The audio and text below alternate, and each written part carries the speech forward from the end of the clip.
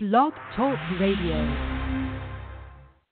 Hello, hello, hello, and welcome to the BrainBuilders Podcast. I am your host, Dr. John DeWitt, and we are also streaming this on Facebook Live. I am very excited to talk about more of the risk factors that Dr.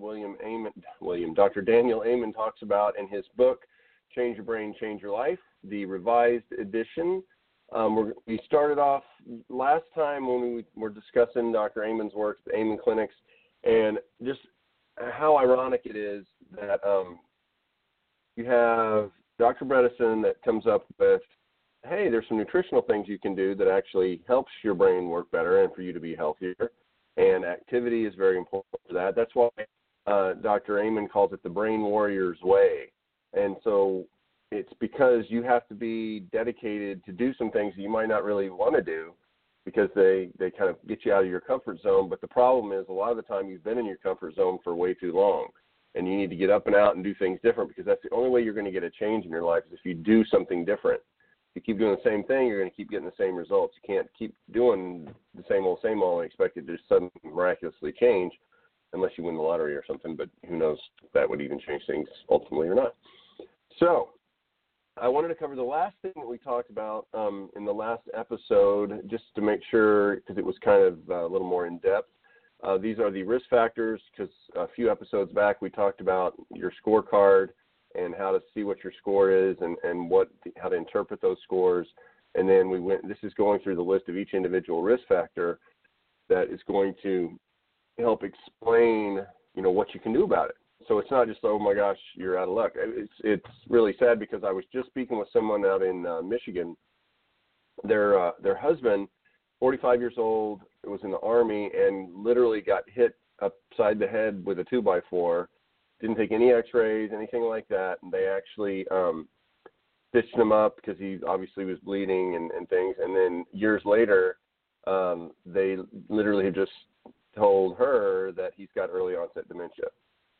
And she didn't really know what to do. She's worked with a lot of veterans, which is great, and she knows how to get with different support groups and things for like disabilities and for how to get them trained to get back to work and things like that, and different family counseling, stuff like that. But now it's like really hitting close to home, and so I told her about Dr. Dale Bredesen's book, The End of Alzheimer's, and she had never heard of him, so that was good. Luckily, she is also a nurse and is very educated on nutrition and things like that, so it was a good thing to be able to connect with her on that level, because she's already doing the ketogenic diet, had him doing the ketogenic diet, but she had noticed that he was having some difficulties. And oh, by the way, in the background here, this is the office where I work. This is at Bergman Family Chiropractic here. And, so we have a lot going on most of the time. Cleared it out. They're adjusting right now. This is my day off technically, but I wanted to share this information with you. But I'm getting long-winded. All right. So the last thing we talked about was stroke, heart disease, high cholesterol, pre-hypertension, hypertension, pre-diabetes, diabetes, history of cancer treatment, seizures, Parkinson's, sleep apnea in the past or present. That's the risk factors. And all of those can lead to cognitive decline.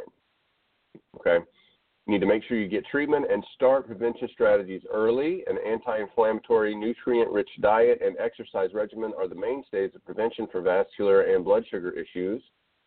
And blood sugar is a really big part, especially the type 1.5 Alzheimer's that Dr. Bredesen talks about. If you have any kind of insulin resistance, that's going to really cause issues with brain function. So you need to get that under control. Don't try, you need to get it under control. As far as sleep apnea, this is another one that Dr. Bredesen, and I have to go back again. It's like these two guys were cut from the same cloth. I mean, Dr. Bredesen was on the neurology side and was really focused on how the brain worked. Dr. Amen was more in the psychiatry, psychology, counseling side, but he realized that we never look at the brain, even though that's what we're supposed to be treating.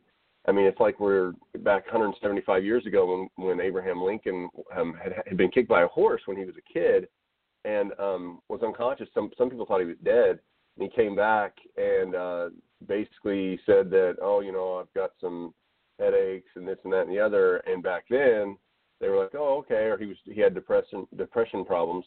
So, but they would just sit there and talk to him, and then they would come up with a diagnosis based on what symptoms they had. And that's the same way basically that we were doing psychiatry and counseling, 175, 200 years later.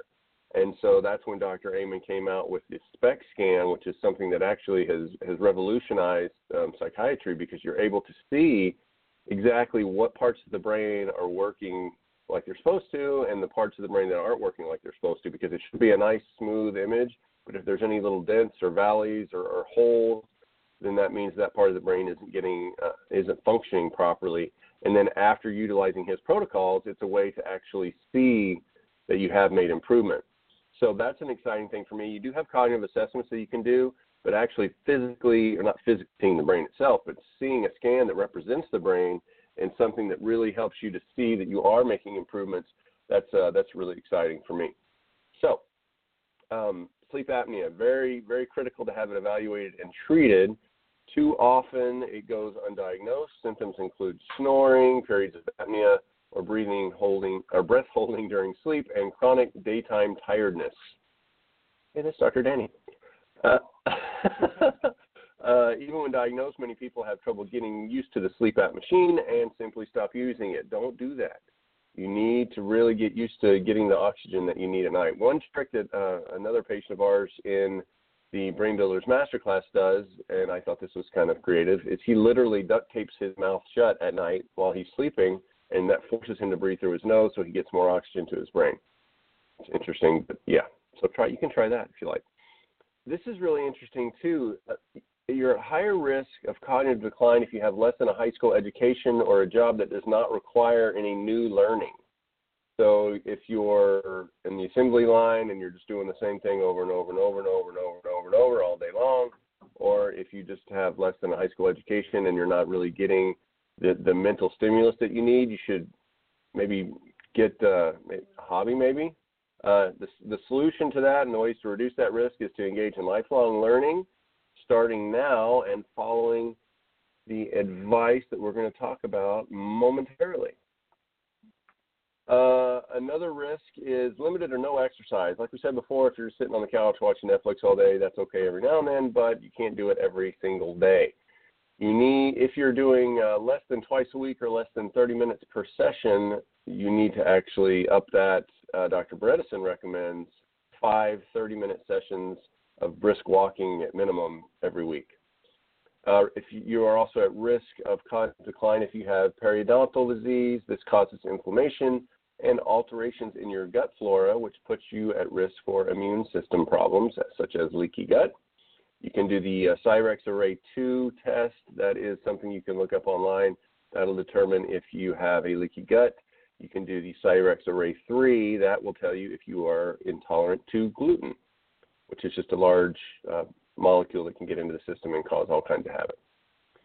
So to reduce the risk, you need to floss regularly. Dr. Danny, he flosses regularly. That's really good. You need to see your dentist. Take dental health very seriously because it's very close to the brain. So if you have any bacteria in here, and Dr. Bredesen also confirms this, it can go up into the pharyngeal sinus here, the nasopharyngeal sinus, and that can get up into the brain because there's a blood-brain and a barrier there that it can actually get into your brain and cause problems.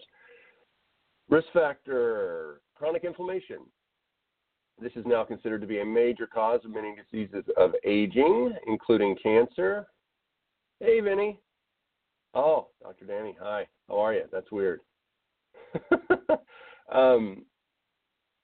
Chronic inflammation is now considered to be a major cause of many diseases of aging, including cancer, diabetes, heart disease. Alzheimer's. Inflammation is promoted by free radical formation, smoking, low levels of vitamin D or omega-3s, high levels of omega-6s, which are bad. You want high omega-3s. Omega-6s are what you're going to get in the typical American diet with fried foods and things like that. Diets high in meat and or sugar. We do not want sugar in the diet. Avoid that if you can't. Well, just avoid sugar. Sugar, processed foods. Get off all the white stuff. White rice, white pasta, white sugar. Avoid that. And also, if you have long-term infections, gum disease, or stress, Those are all high risk factors. If you have all that and you want to reduce it, you need to start an anti-inflammatory diet, low glycemic, high fiber, omega-3 rich diet. This is Dr. Amen's approach. Dr. Bredesen also recommends a mildly ketogenic diet, Ketoflex 12-3. That's where you fast from the time you finish eating dinner for 12 hours before you eat the next day. And if you are APOE4 positive, which is the genetic marker for Alzheimer's, then you need to extend that out to 16 hours instead of 12 hours between times that you eat overnight. And the 3 stands for you don't eat 3 hours before you go to bed. Okay? Let's see.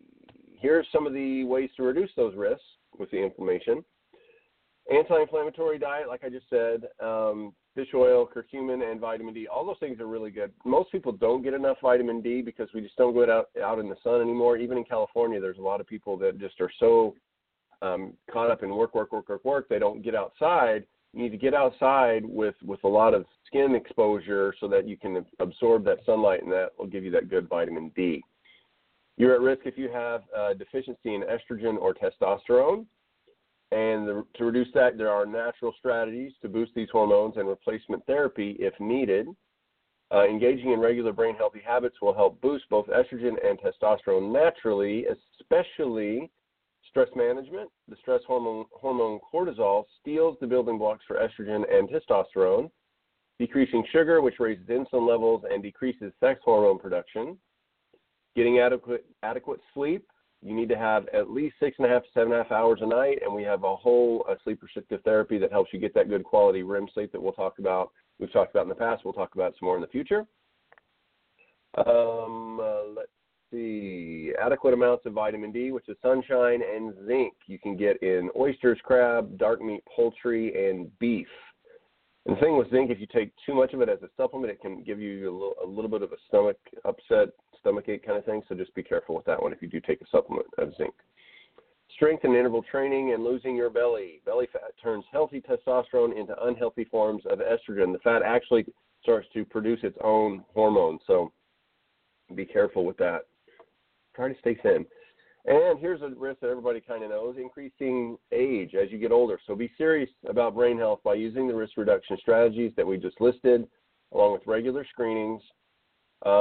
Dr. Amen had just turned 61 when he was writing this, and after looking at thousands of seniors' brains, he knew that he was in a war for the health of his brain.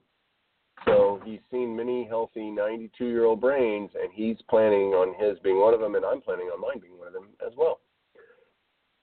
So now that when you know better, you do better. So you're starting, hopefully, if you've listened, this is our 50th episode, so thank you so much for being here for 50 days in a row, or just for listening to all the episodes. And hopefully we're going to have another 50 that's going to be even better, even more informative. We're going to keep sharing this really awesome cognitive health information with Dr. Amen, Dr. Bredesen. We're going to bring in some other docs, Dr. Hyman as well, his information, Dr. Berg.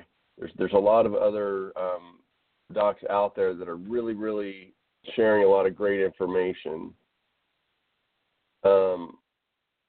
Oh, Lisa, I'm almost out of time, but I will reply to you on in Facebook and the Facebook Live. And hi, Brandy. But there is a link also if you want to join our BrainBuilders Masterclass. There's a link in the description of the podcast, and I'll also include it in the description underneath the Facebook Live. I appreciate you watching, and if you want to go to the link itself, it is bit.ly/waitlistbb.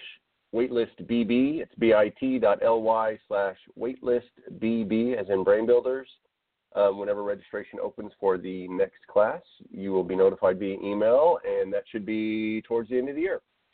Have a wonderful day, and thanks for listening.